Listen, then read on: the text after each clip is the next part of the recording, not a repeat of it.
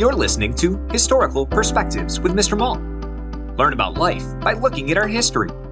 Teachers, for more information about historical perspectives, search Mr. Malt's Marketplace on Teachers Pay Teachers or at mrmaltmarketplace.com. Happy learning!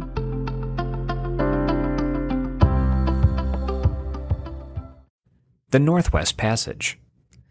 To travel from the Atlantic Ocean to the Pacific Ocean, ships usually take the long way and sail completely under or over large continents. But there's another way. They can travel on the many water channels between lands when possible. Channels are bodies of water that run between land masses that are close together. So it can be tricky. It can also be cold. The Northwest Passage is a famous channel route for ships to travel west from the Atlantic Ocean to the Pacific Ocean. It took centuries of failed attempts before a successful journey was accomplished. The waterways take sailors above Canada and Alaska and travel through a maze of tiny islands and icebergs beneath the North Pole. The voyage is about 900 miles long. The first unsuccessful attempts ended in different ways. Sometimes they never returned. Other times, crews were rescued or saved themselves by traveling on sleds and walking.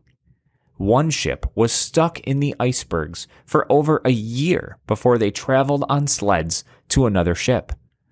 Technically, they made it across, if that counts.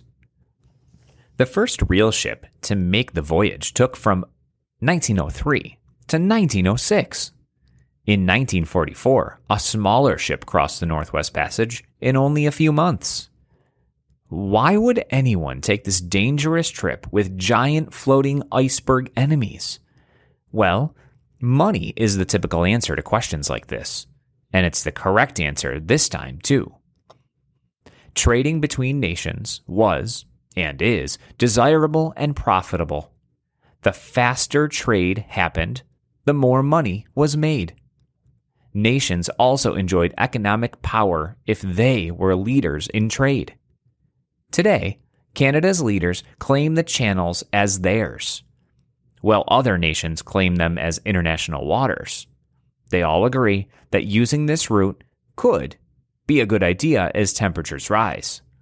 Today's summer months virtually melt much of the ice danger, and sailing with icebreakers nearly eliminates the obstacles.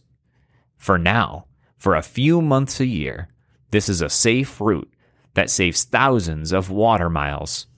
It's a shortcut to higher profits.